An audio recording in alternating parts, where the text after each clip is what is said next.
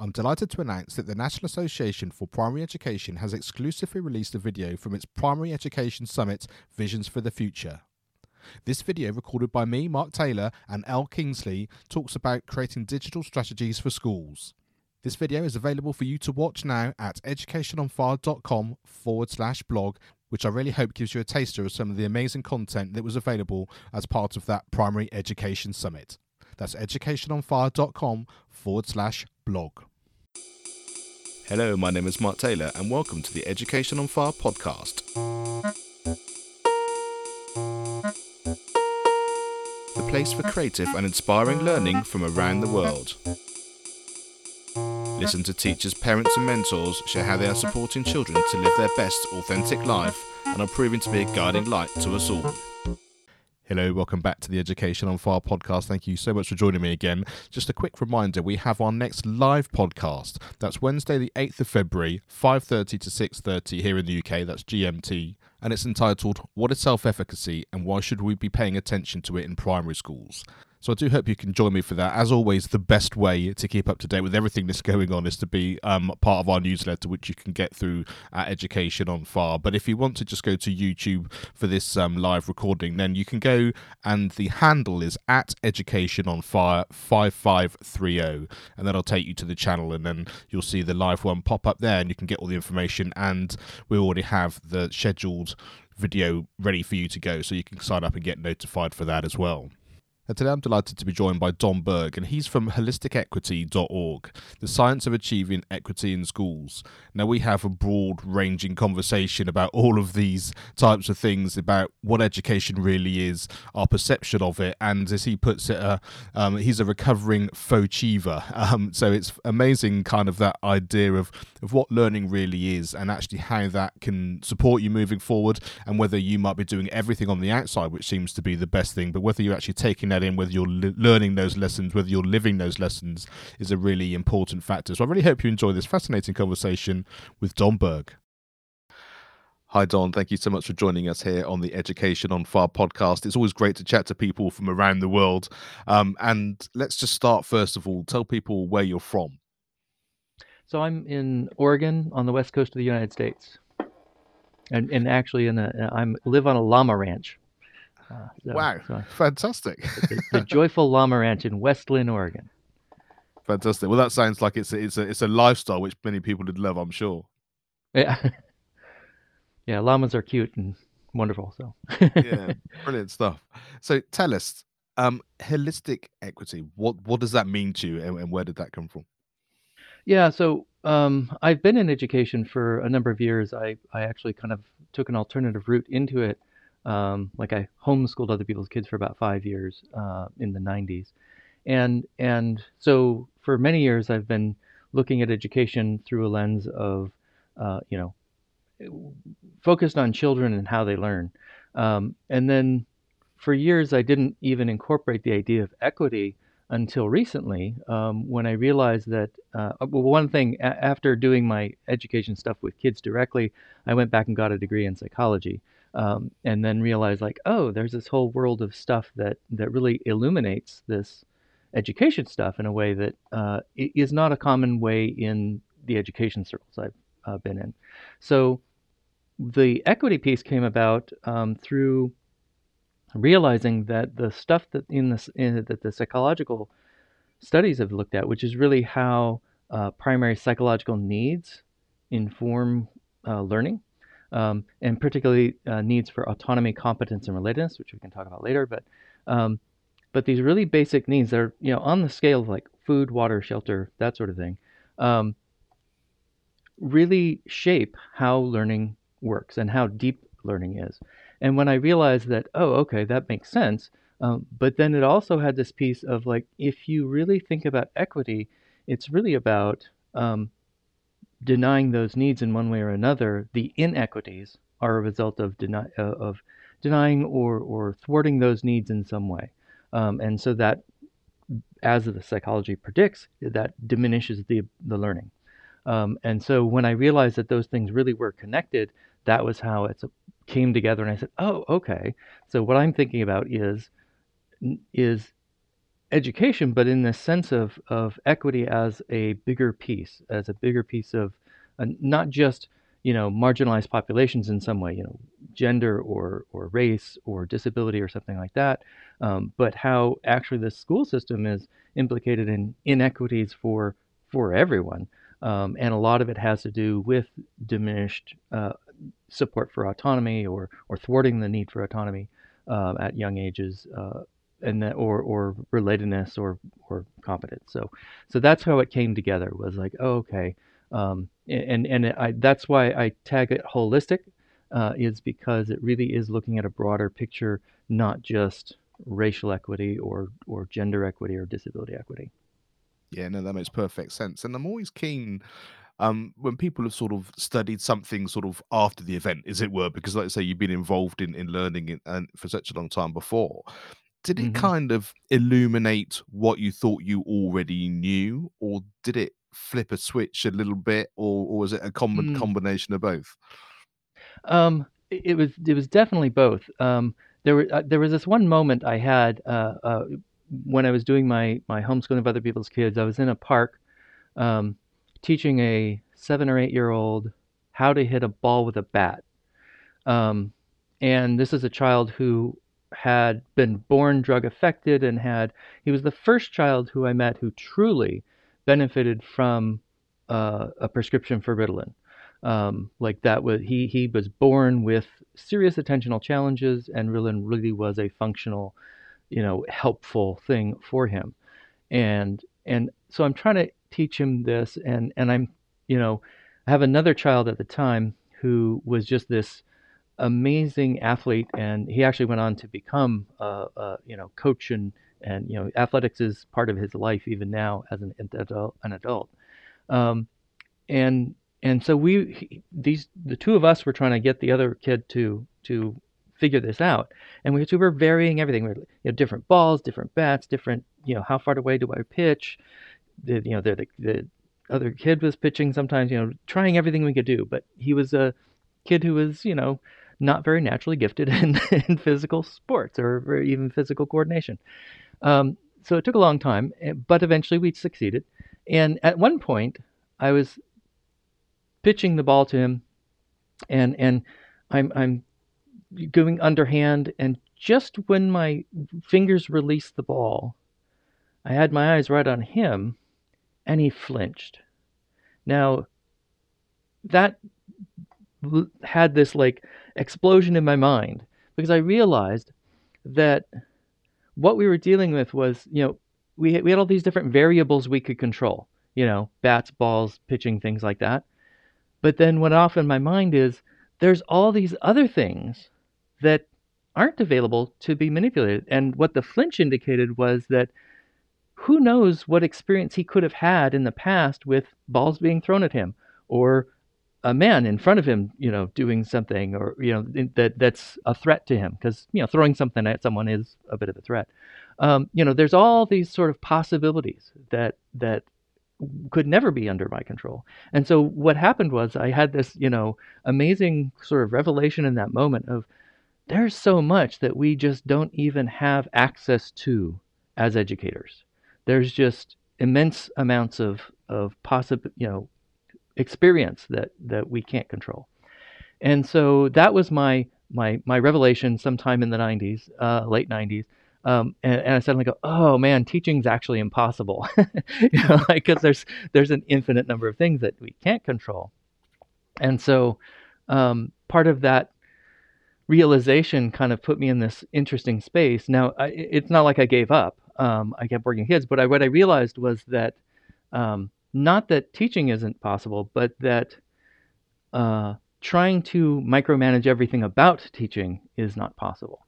And so, what should we focus on? And what I realized, going back and getting the degree in psychology, really brought it home that the quality of the experience that we're generating with kids, not for kids, but with kids, is where the magic lies. Is we co-create a space with them that then has some magical effect on them, called learning. It's magical in the sense that we really don't know what's going on for them, but when we do it well, when we do it right, um, we see the progress that's made. We see what happens when their eyes light up, or they have that wow moment, or they get it at some point. Um, is that there's this really interesting combination of things, and what the psychology gave me was some language to say, I can say that there are these foundational pieces, those fundamental needs, and I recognize that the way I was operating in my homeschooling of those kids was very much in that way. So in a sense, I intuitively did it in a certain way because I didn't have any training in that. I just did it. But I had some insight that was relevant, and so I shaped my environment that I provided in a certain way. And that was where it really, when I got the language from psychology, it was like, oh, okay. I gave them a lot of autonomy. I gave them a lot, it was very, being what it was, homeschooling other people's kids, it was very intimate and relational. And then part of what I did was really put it on them to develop skills and to have the, you know, one day the kids wanted pizza for lunch, like we're gonna order in, and so I was like, okay, here's a phone book, back in the day of phone books. Um, and these were 7 and 8 year olds at the time, and they were like, well, what do we do with this? And so we went through what in another setting would be called lessons. Here's the alphabet. Oh, they know the alphabet. They knew the alphabet song. So so then we went through every step. And I don't think, because we operated on a budget, and a budget that was not going to support us ordering in pizzas when we wanted to. But I don't think we actually had pizza that day, maybe another day. But independent of whether that happened or not, what they went through the process of figuring out, based on a goal they had, how to do these various tasks that were required for that. So that was really, I could see where everything I was doing was really aligning well with those primary needs. And I think, like I say, ordering a pizza, it's relevant because I want a pizza. I know that Yeah, if it's yeah, going to happen, exactly. I've got to do it myself. If that, like say, if that's the way you've created it, and what Exactly. goes into that, can I read the numbers? Can I read what the pizza is? Am I able to make that? Am I able to talk to somebody? Like say, on those days of maybe doing it on the phone rather than doing it online, and Exactly. do I have the money? All that kind of stuff, and it becomes Mhm. relevant in the here and now. And personalized learning, I think, is the key to so much of that. And I guess we can talk about the fact that's on a one-to-one level. Like I say, when you're doing that sort of home tutoring, that becomes obvious because that's exactly what you're doing if it's one-to-one or very small. Right, right. Bringing that into a school setting, that's a very Mhm. different Oh, yeah. idea. But I guess it's still the same thing because until you know what any child needs, you don't know how to go about creating that environment or that situation. And I Precisely. guess understanding how you go about that is really the starting point for what that learning process looks like for that child. Yeah, exactly. And that's where the psychology is giving us something that the need research has been done cross cultures, when all the populated continents, it's really well supported. And so it gives us a language to say, oh, there's this underlying stuff where you really can address that first, and then you're gonna, all your instructional technique needs to be layered on top of these more basic supports. And so that's where it gives you an extra bit of language, an extra way of insight into, oh, okay, if we really nail these things, then the other stuff is really gonna just hit the sweet spot, whether it's personalized or not. The question is, and that's the challenge. Also, is that I did something obviously radically different from the mainstream classroom type of environment. Eh, but I realized that there's no reason. The human beings are common to both. Like it's still human beings, both on both sides of the teacher's desk, and so it's a matter of like, okay, they're still human beings and they have to have these needs supported. It's just organized differently. So yeah, it doesn't have to look like what I did, but it does have to hit those supports in order for the learning to be the kind of that we expect. And I suppose that's where the education system as a structure can could be supported to change more naturally because like I say, if you're talking about these basic needs that we need, sleep, well-being, looking after our Mhm. environment, all that kind of thing, it's interesting that maybe the system hasn't changed as much as it could do, in as much as Do we need to be Oh, working after the school hours? Do we need them to be sat down for so long? We can still right, do the right. learning that seems to be the case, but like I say, the science and the research is there to actually say we could do it differently, and it would actually be more supportive. Yeah, yeah, and that's where one of the things I'm working on is a project to have a system of feedback for teachers where they can go in and ask the kids, how's it going? But very within the framework of this, so they'd say things like, "Why do you raise your hand in class?" And they say, "Oh, well, here's some different reasons. I do it because I enjoy it, or I do it because I'd be embarrassed if I didn't know the answer, or there's different ways it can go." But something that in real time teachers can say, okay, I can find out how well are their needs supported, how are they motivated, how are they engaged, um, and have that information within a day or two. Just their ability to analyze it, rather than most of the sort of climate measures that are normally used are like once a year, and then you don't get it for months. That doesn't help. And so what I'm putting together is a tool that actually teachers can use, in real time, really have the information available within a day or two at most. I mean, if the system gets developed well enough, they'll have it immediately, but we're not there yet.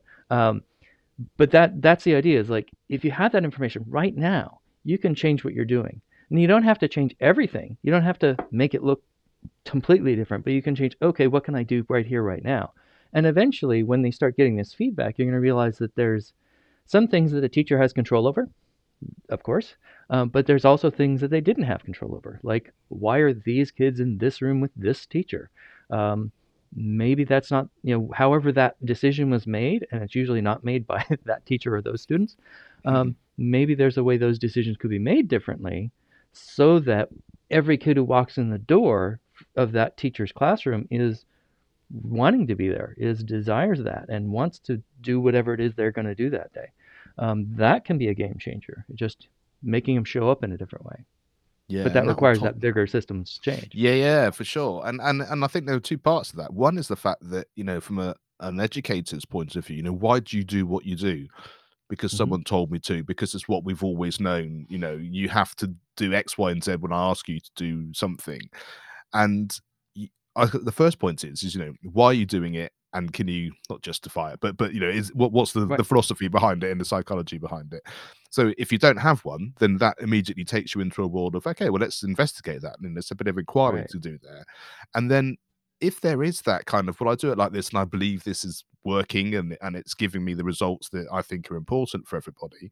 Like I say, Hmm. suddenly getting that feedback to say, I had no idea this was the impact it was having Right. on a percentage of the pupils, whether it was confidence, whether it was how they were feeling or whatever. And so it Hmm. really Hmm. suddenly opens up that whole world, because it becomes, like I say, personalized to the extent of we can change some things and some Right. things that we can't, but at least we're doing it with intention. And I guess then it becomes like a co-creation of the environment that we're trying to learn Right. in, like I say, with all those constraints or not. Yeah, yeah, and I think that that's an important piece to understand. Like, particularly the autonomy piece is like, oh, even if the kids don't have all the, like, empowerment's one of your things that you hit on with this show, and even if they're not completely empowered, um, if they have the sense that they had an input and that it was meaningful into what's going on, that can be enough, and that can make a difference. And so it's there are degrees to which we can go in terms of empowerment. Like, you could contrast Summerhill with mainstream and say, well, at Summerhill they make the rules literally, and so that's a different environment. But that doesn't mean it's not that environment where they didn't make the rules can't be supportive. It can. That's actually what this is about. Is like, you can actually do a lot, and as long as in the immediate environment they're able to have a meaningful relationship with people, and have some power in terms of how things are going to go, then it's going to make a big difference. Yeah, and it's going to make a big difference. Like say, engagement's going to be key, isn't it, as well? And Right. and and in terms of that sort of setting the structure up in within any given situation or school, I mean, I guess the leadership element is a really big one. That sort of top down idea. I mean, one of the things that I think I loved about the podcast was I wanted to be able to give a piece of information to somebody that could make a difference, whether it's something within their classroom or some information they could take to their leadership. But I Yeah. think Yep. is the more conversations that I've had, the more I realize that when it's the leadership who get it and they really want to make a Hmm. difference and they want to support all their staff, that's when the biggest change happens. Right. And actually, the other thing about this prototype I'm working on for this feedback piece is that the principals can go to the teachers and find out about their own leadership. Find out how they're doing. The humanness of these needs is pervasive. So everybody has it. It's something where the principal can survey their teachers and find out how they're doing and get that immediate feedback. Once again, not a year when it's too late, but immediately, and have it on an ongoing basis of like, oh, okay, how's this doing? Are we improving? And so yeah, that makes a huge difference. And there's levels of very specific feedback we can give to teachers and principals or any leader, to say, okay, here's how people are experiencing it, but here's some things you can try. Here's some ways that autonomy support works, or relatedness support, or whatever it is, and you can start to shift that. Like the in the uh, literature and psychology, they're now talking about motivating styles. Is Are you supporting the autonomy, or are you being more controlling? And that's where the really makes a big difference. And feedback's a really interesting point because I Mm-hmm. think it's one of the things that gets people's emotions going the most, maybe both in terms Mm. of can you take the emotion out of it and you take the analysis of what comes back to make the biggest difference. Right, right. That's really important. And also just to be very free with it because it's a growing and shared experience for everyone that's going on. So I'm interested in terms of both sides of this coin, in terms of like Mm-hmm. saying the needs that everyone has to feel safe and secure and all of those elements that we've talked about, and then the practical, what is the feedback and how does that come, because I guess Right. you need both sides of that working together to get the best results of having these things put in place. Right, right. So yeah, feedback is crucial, and it needs to be feedback that actually is done in a way that actually is need supportive. So that's where the feedback. I've seen articles that say feedback is crucial and important, and the biggest, highest, most important thing. And then I've seen people who say, well, feedback's terrible, and feedback, and it's like, well, yes, you have both views, because you have people doing it poorly and you have people doing it well. And then how would you evaluate that? Well, one of the ways you can evaluate that is, what was the experience they actually had of that? Did they feel like, oh, okay, this is an attack on me, and I don't feel safe? Or is this something where, oh, yes, this is the kind of place where we're going to get better, and this is just about getting better. It's not about me. It's about how well my people are experiencing what I'm doing. There's ways to frame it. There's ways to do it. But if you don't have the feedback of how people are actually, uh, you know, experiencing it, then you don't really understand why the dynamics you're seeing are actually happening. And it gets at this level of like, it doesn't, I don't care what the technique was, but underlying that technique needs to be something needs supportive, because that's what energizes people. That's what gets people to plug in and play, is, oh, this meets my needs in this way or that way. They're not thinking that consciously at all. But underneath their thoughts is this unconscious process saying, oh, that's helpful, and I like that, or that's not helpful, I don't like that. Yeah. And so that's where the feedback can really be done in one way or the other, and it makes a big difference. But if you're not getting feedback about whether their needs are supported or not, or what type of motivation they have, you're not really getting at the stuff that really helps learning happen. Yeah, I guess it's that sort of peeling of an onion scenario, isn't it? It's that Yeah. kind of I've done the feedback bit, check. Hmm. But Right. that's irrelevant, and like I say, until you've got all of these different levels of, I know I've got the feedback, but I know this has worked in this way. I know this is how they felt about it. I know that we've got the information and the conversations and everything that we need together. And I guess that's where that, like I say, comes back to the leadership and wanting to set that environment for everybody.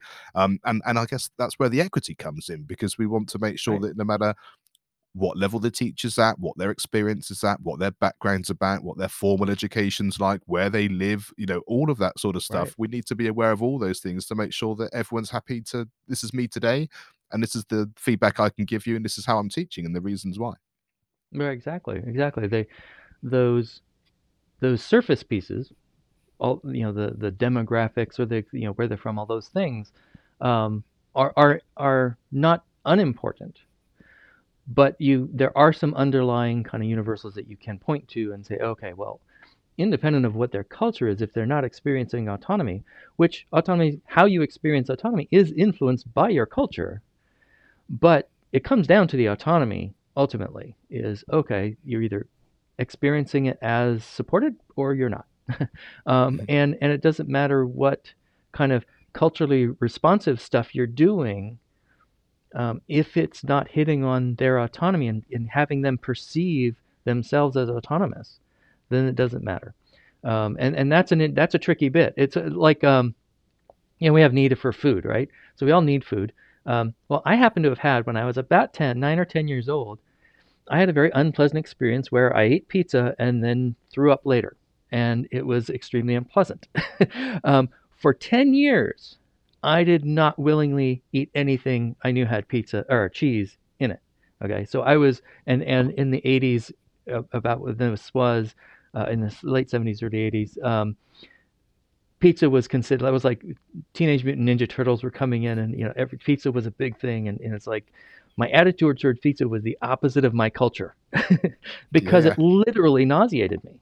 Okay, so if the reward for behavior was pizza, it doesn't work for me because I won't touch it. Okay, and so my culture says one thing, but my lived experience was certainly something else, and so if something with cheese was used as rewards, that was going to have the opposite effect on me. So that's where personalization is actually, there's a reason why that's a really important thing, because you don't have control over what experience they bring into this. And an aversive experience is like not, like literally stops the learning. Like you really have this challenge of, okay, we as teachers can't tell what experiences are represented in our class until we start asking and figuring out and finding out what's going on. But yeah, that really, um, equity piece is huge because it has there's these cultural overlays, there's these experiential sort of unique confluence of who you are, but then there's underlying it the universals of autonomy, competence, and relatedness. And it's like, oh, okay, but if you can focus on that first and then go to, once you're assured that needs are being met, then is there residual stuff that also needs to be taken care of? And that's where it's powerful in that, actually, if your motivating style is being more autonomy supportive rather than controlling, you're going to be more broadly autonomy supportive for everyone in your class. And so moving in that direction is actually a really powerful tool, a very powerful way to approach those challenges. And I guess understanding all of this and having this part of your learning, no matter where you are on your journey, especially as an Hmm. educator, or even as a leader, I guess, from that point of view, then you Right. set those things up early on. It's not like I think that when I've hit my 20-year milestone, I'm going to understand all this kind of thing and I'm going to be That's right. experienced enough to kind of make this happen. It's like I don't have the experience of a 20-year-old teacher.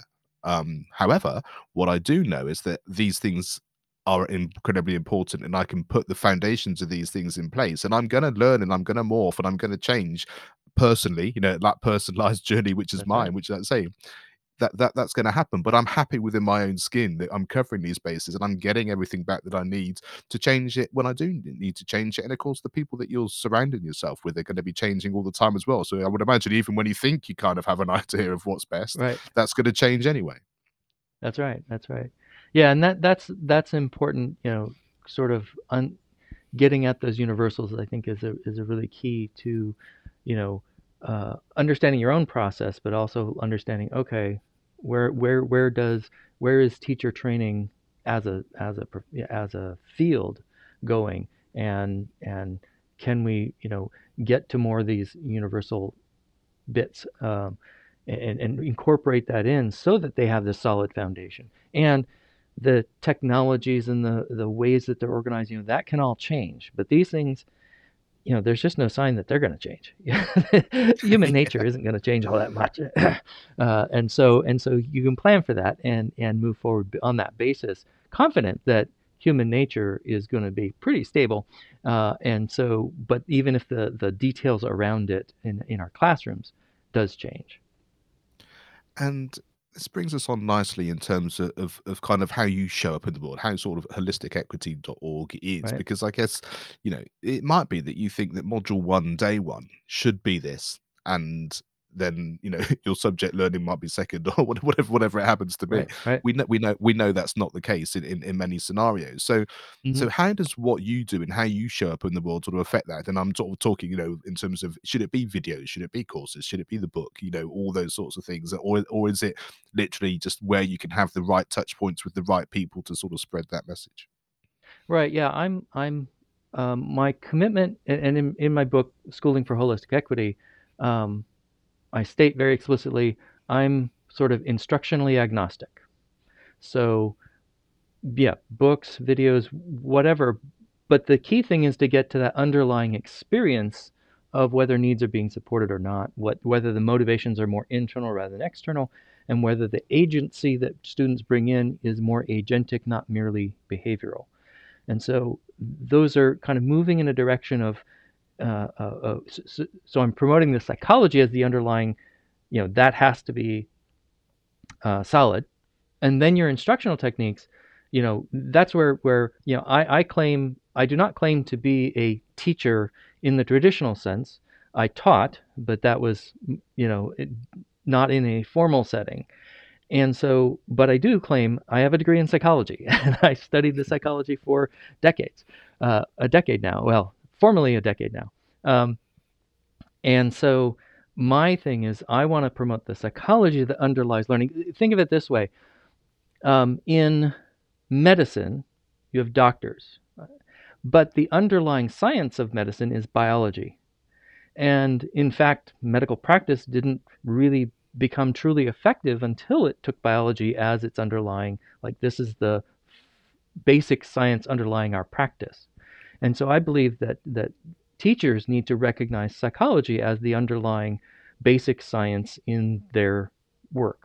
And so I'm just saying, here's the foundation for it, which is these primary needs. It's called self-determination theory, is the framework that I use.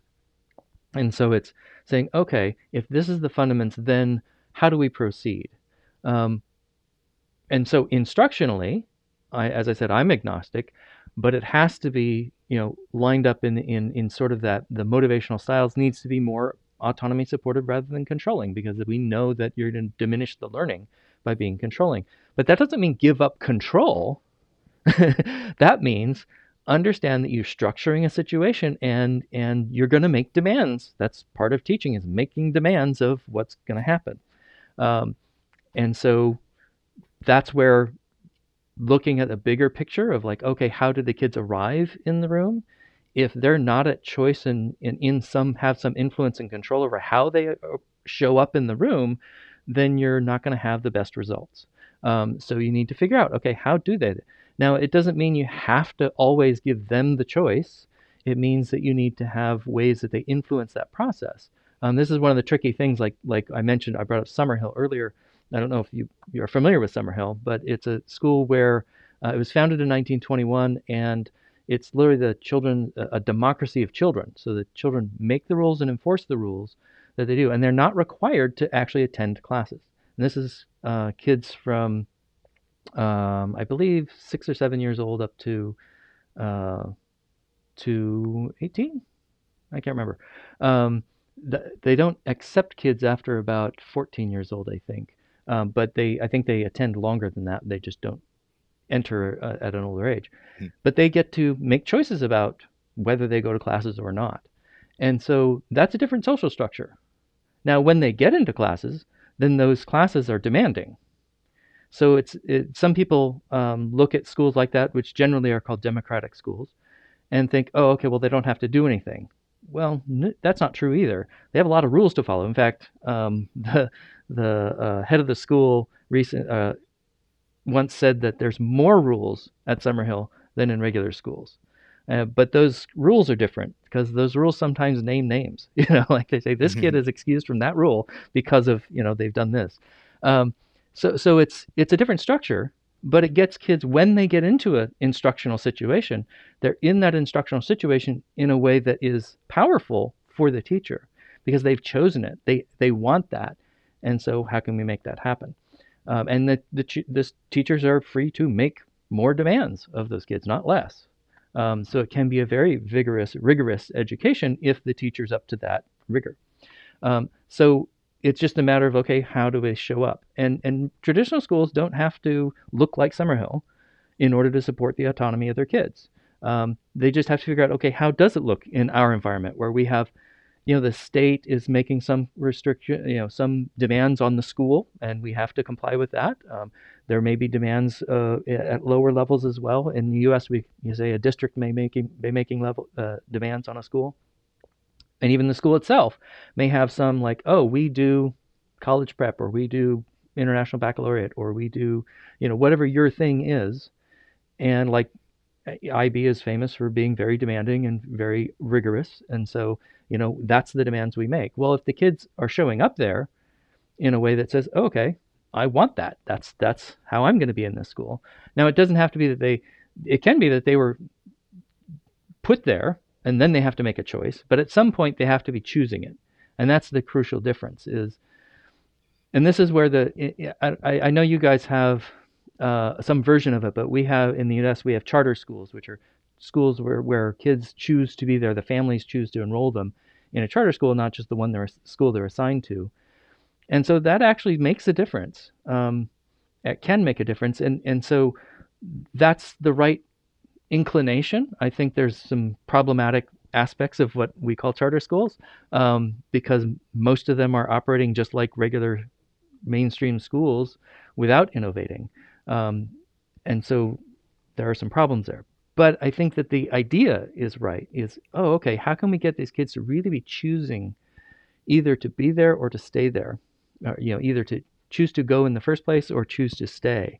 Then that's a powerful psychological support for their learning. And how can we get that more broadly? Whether it looks like choice programs or whether the mainstream system can figure out ways to support that is the interesting question. And I think it can. I don't think we have to go all one way. I think that we can, the mainstreams, once they catch on to, oh, we need to support autonomy, how best can we do that? And then work within the constraints that you have. And I think you can do it. Yeah, I love that. It's absolutely fascinating, and it does come back to this idea. It's all about personalized learning, isn't it? Like you say, because Right. whatever those constraints are in any given district or any given schools, within that you have the option to make it personalized, and I think that for me has often been the real sort of crunch point of kind of what Yeah. can I do, what can I change, like you said, what can't I do, and within that you make peace of that, and like you say, the basic human needs of what's important to support everyone to get to that point where they're choosing to like, I want to step into this. I want to take control of this. I Hmm. want the autonomy of being able to say, I want to learn, and I want to learn it in this Hmm. way. And we can Right. Right. create that environment as we can, which is really fascinating. And I think when you sort of jump back far enough to see we don't need all schools to look like this, or this isn't the right way, Right. this isn't the wrong way, this is going to work for me, it's not going to work for you, and it might work for you or me differently within the same setup as well. But Right. that's where Right. the Exactly. experience and the understanding starts to fit together, and that gets very exciting then, because I think every child can go to school and learn in whichever way they need to, in a Exactly. way that's going to support them, and they can feel that they can find their way and understand those things, and it's going to set them up for all the conversations and situations as they grow too. So I'm always fascinated, especially with people who get so involved in education in this way. Is there a teacher or an education environment that you'd like to share that you remember that kind of has either impacted directly on what you're doing, or also kind of sort of brings back some of those things where you can start to sort of connect those dots in terms of where that impact came from? Yeah. So I think the democratic education kind of field is really fascinating. And for me, the first time I really experienced that was a school called the Village Free School, which is in Portland, Oregon, which is right near where I live. And it was the one of the locations for the research I did on patterns of motivation in alternative schools like that, alternative to the mainstream. And so that was a school similar to Summerhill. It was, the kids have power to make the rules and actually enforce the rules. And it's I've been in touch with them for over a decade now, probably about 12 or 13 years that I've been, involved with them. And it was so fascinating to me because they're, as a school, so they're parent tuition supported school. So they're not a public school, they're a private school in our language. And so they have had some challenges over the time that they've existed. And so I've seen them through changing campuses several different times. And the thing that was really remarkable about it is that they went from a capacity of, I think they had a theoretical, like a limit of about 120 students was a possible size. Like I don't think they had reached it yet. I think there were only 70 or 80 students or something at the time. But then the crash of 2008 brought them many challenges, so they changed locations and went to a very small size. So they actually, I think they had a maximum of 45 students for a while. And since then, they've changed campuses to other times. And, so they've gone through these changes. And one of the things that really was remarkable about them was that they have always said that they were going to be non-dogmatic about education, is that they don't have a model that they're going to stick to. They're going to say, our model is what works for us now. And so part of what they transformed was like when I first was involved with them, they had a formal structure for conflict resolution. So if the conflict arose, if it wasn't resolved in the immediate situation, then you wrote someone up and sent it to a committee of kids that then heard the case and decided on things or resolved it. Well, when they shifted campuses, they couldn't. None of the conflicts could wait. They had to resolve them immediately, and so they dissolved the formal structure and just went to these kind of informal. They had systems, so they had ways like one of the things that they had developed even at the prior one was that they had gotten a lot of the older students. So this is a school that is age 5 to 18 or so. So it's the full K-12 range. And so they had a lot of their teenagers get formal training in mediation. And so the kids could go to other kids rather than the staff to resolve conflicts. And so I got involved. I was volunteering at the school at the time, and some kid came and said, and recruited me to help solve a conflict. It was a younger kid who was upset with a teenager, probably about a 13 or 14-year-old, and the kid who was having a problem was probably 8 or 9. But they recruited me to help work this out. It actually didn't get resolved, and they ended up, I helped the younger one write up a complaint and got sent to that formal group.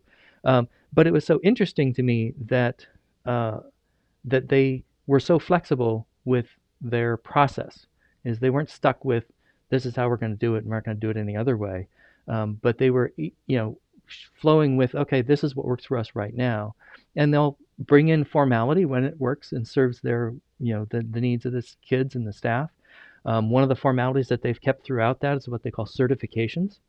So when you look at a school like this, like at the campus they had, the first time, and now the campus they're on now, they had commercial grade kitchens within their campus. And so there's no like adults only areas in these schools. Like the kids have access to everything, including the commercial kitchen. And so when you have, stoves and fire and knives and these things, there's a concern there. Well, what they have is that in order to be certified to use the equipment that's dangerous, you have to be certified in the use of that equipment. And so that's something, a formal process where it involves the student, the staff, and their parents.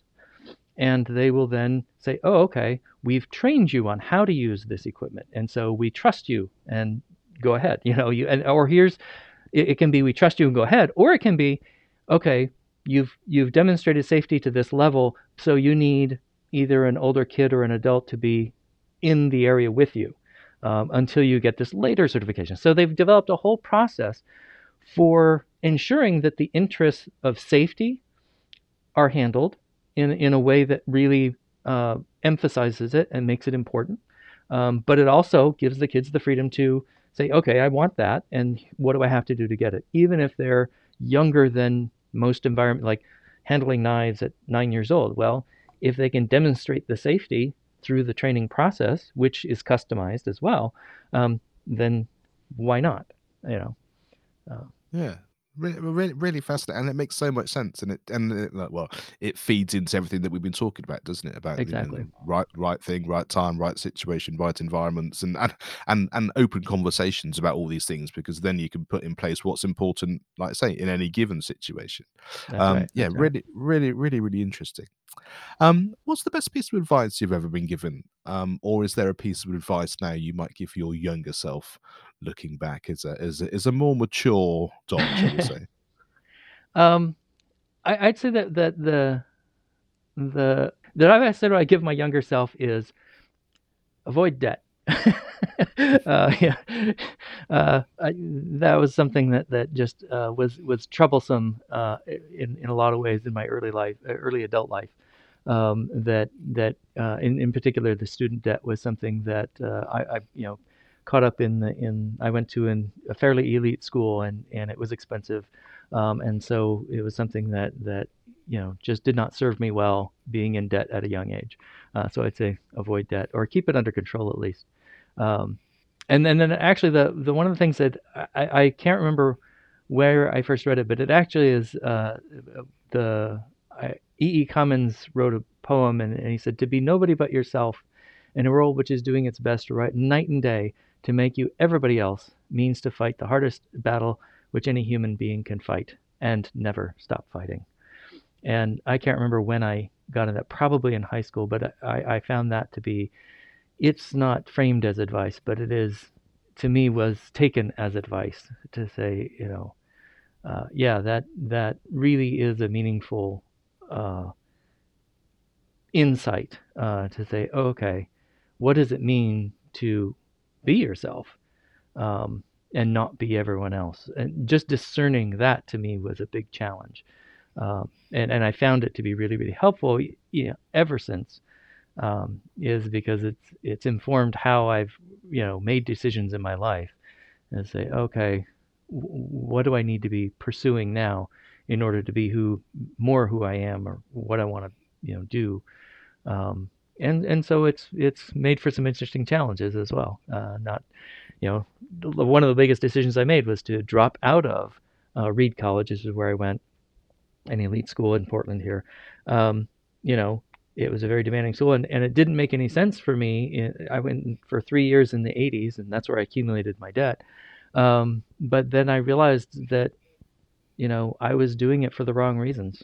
I was doing it because that was how I'd been, you know, shown the way to do life, is just, you do. I did a college preparation program and then went right to college, and then it's like, this is just what you do, right? And then eventually I was like, this isn't really working for me. And so that was why I ended up. I actually dropped out and became uh, a certified professional nanny. And so as an odd entry into working with children, but it was like I realized my passion was for working with kids, and so I pursued that. Um, and then 20 years later, eventually finished that degree. But but it was like dropping out and taking that path was not easy, but I think it was. I think it saved me a lot of, took me out of a pattern that was not really serving me, and into a Yeah. pattern that was more attuned to who I am as a person, and it's lasted for how many decades now, so that's pretty good. Yeah, it's great advice, and I think it's one of those things, and everything we've talked about so far, feeds very much into that, and what you said Exactly. in terms of, because we're talking about creating a learning environment where we can make these things happen. But it's very true that you may well be feeling all of those things within your learning environment if you're an educator, or even being within a situation if you're a student, and it's not got all those things we were talking about. So therefore, you're going to Right. feel constricted and you're going to feel conflicted, even. And how Hmm. you then go about it and all the things we've talked about are going to help you hopefully change that situation or change the conversations or change the outcomes Right. of conversations based on your understanding. So I think it's really Exactly. perfect. And if anyone's listening and the student debt thing is an issue, I do urge you to go and listen to the episode with Christina Ellis that we had Mm. 2 or 3 episodes ago, because we talk about some of these things as well. So yeah, if Nice. that suddenly piqued your interest as well, do go back and listen to that. Finally, is there a resource you'd like to share? And this can be personal or professional, but podcast, book, film, song, that's something which has had a little bit of an impact, or something that you feel is important. So it's interesting. I don't know if people could find it, but there was a when I started really researching, um, um, started to really try to nail down what was it that wasn't working in the system, because there's sort of a whole narrative in this education space about what's not working. Um, and it might be, oh, tests are bad, but then tests are the solution for some others, and or it's, there's a whole narrative that goes into it. And there was a piece that I wasn't seeing, and the one that really solidified it for me was it was a short film called A Private Universe. It was a consortium of big name philanthropic and higher education groups, like Harvard and MIT and um, I can't remember if Carnegie was involved, but some of the big foundations as well. And it's a short film. The beginning, you don't even know the whole thing. What really got me was the opening sequence. And what they'd done was they went to Harvard graduation. So the actual graduation ceremony. So you got the graduates in their mortarboards and gowns and the whole thing. And they went through and they asked them very simple questions from elementary science. So one of them questions was, why are there seasons? Or the when they did physics challenge, they had a single battery, a one piece of wire, and a light bulb, and say, can you light the bulb with just these three things? And okay, this is Harvard, this is MIT. Uh, these are people who are getting degrees in science, and they failed to answer these questions, simple elementary level questions. And it just blew my mind that so consistently, not everyone failed, but it was like the majority. And there's a Howard Gardner of Multiple Intelligences fame wrote a book called The Unschooled Mind, and in it he has a whole section where he goes into research on what I now call faux achievement, fake achievement. Is, you know, he went through this raft of research that he didn't do the research. He just pulled it out and said, okay, well, look, the majority of people with advanced degrees do not understand some of the most basic concepts in their own specialty. And yet they have an advanced degree and are oftentimes in working in that field. And so that's what I call faux achievement, is they didn't, like when we think of education in an ideal sense, and especially the kind of the way we have grades set up and age segregation and things like this. Think, oh, okay, they say they learn something really basic in first grade, and then they've learned that so well that when they're in second grade, they build on that, and it gets more and more. It's like, and you have this nice, neat progression in your mind. And it's like, nope, that's not how it works. And in my own experience, I studied just enough to get by. I studied just enough to get the grade I needed. I wasn't really learning the subject. I was learning how to take that test, how to pass and get the grade. And those are two very different things. So A Private Universe, and there was another one 10 years later called Minds of Our Own that also had a similar opening sequence. Um, and and and so that was when I like realized that faux achievement is truly a big thing. And it was actually after finding that I read the book Unschooled Mind by Gardner, and went, oh, he has a whole section on this. Um, and so that to me was a resource that really brought home that the central challenge of education is usually not the things that most people are talking about. It's this faux achievement thing. It's the fact that we have a society in which the majority of people faked their way through to advanced degrees, and to the education system is blind to it because degrees are how they measure success. So if you're blind to the central problem, then we've got a big challenge. And that's where trying to bridge the gap between these schools that operate in very different looking ways, but I think are doing something that even a mainstream school can do, with this underlying sense of like, here's the real core of learning where these needs are. Then I think we can start to shift, probably gradually, but definitely make a serious shift in whether how to do the learning in a way that's not going to make faux achievement a natural outcome, but make it a more unusual and strange thing. Is if we can get really authentic learning to happen, where the achievements truly are achievements, where they intellectually understand the lesson, then we've got something different going on. But that was the resource that really brought it home to me that faux achievement was a thing. It was real. It wasn't just me thinking, oh yeah, I just kind of faked it. But like, no, this is actually a real thing. There's actually real evidence to show that it's a systemic problem. And the psychology was the field that I found most addressed that possibility. It's not in the public conversation yet enough.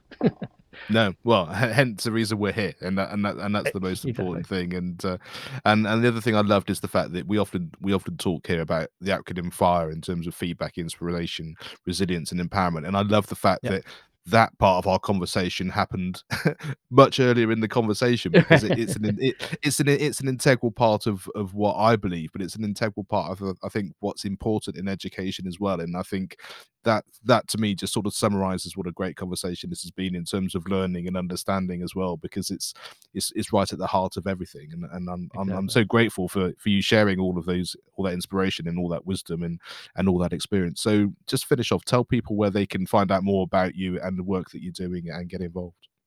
Yeah. So my website is holisticequity.org. And so that's where I've put up, I've got videos on a variety of topics, and my new book is Schooling for Holistic Equity, How to Manage the Hidden Curriculum in K-12.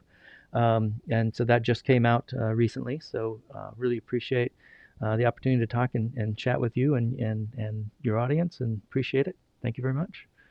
Lovely. Thanks, Don, so much. I really appreciate that time and that insight. And yeah, we'll have links to all of these things on the show notes as well, so better click through and get access to that very easily. Really appreciate your time, and I really hope we get the chance to speak again soon. Thanks. Thank you for listening and being part of this wonderful community. With over 300 episodes, I've collated 20 resources from guests that have been on the show to help you in your educational journey and those of you involved with young people. Just go to educationonfire.com and you can sign up on the homepage. Thanks for listening to the Education on Fire podcast. For more information of each episode and to get in touch, go to educationonfire.com. Education is not the filling of a pail, but the lighting of a fire.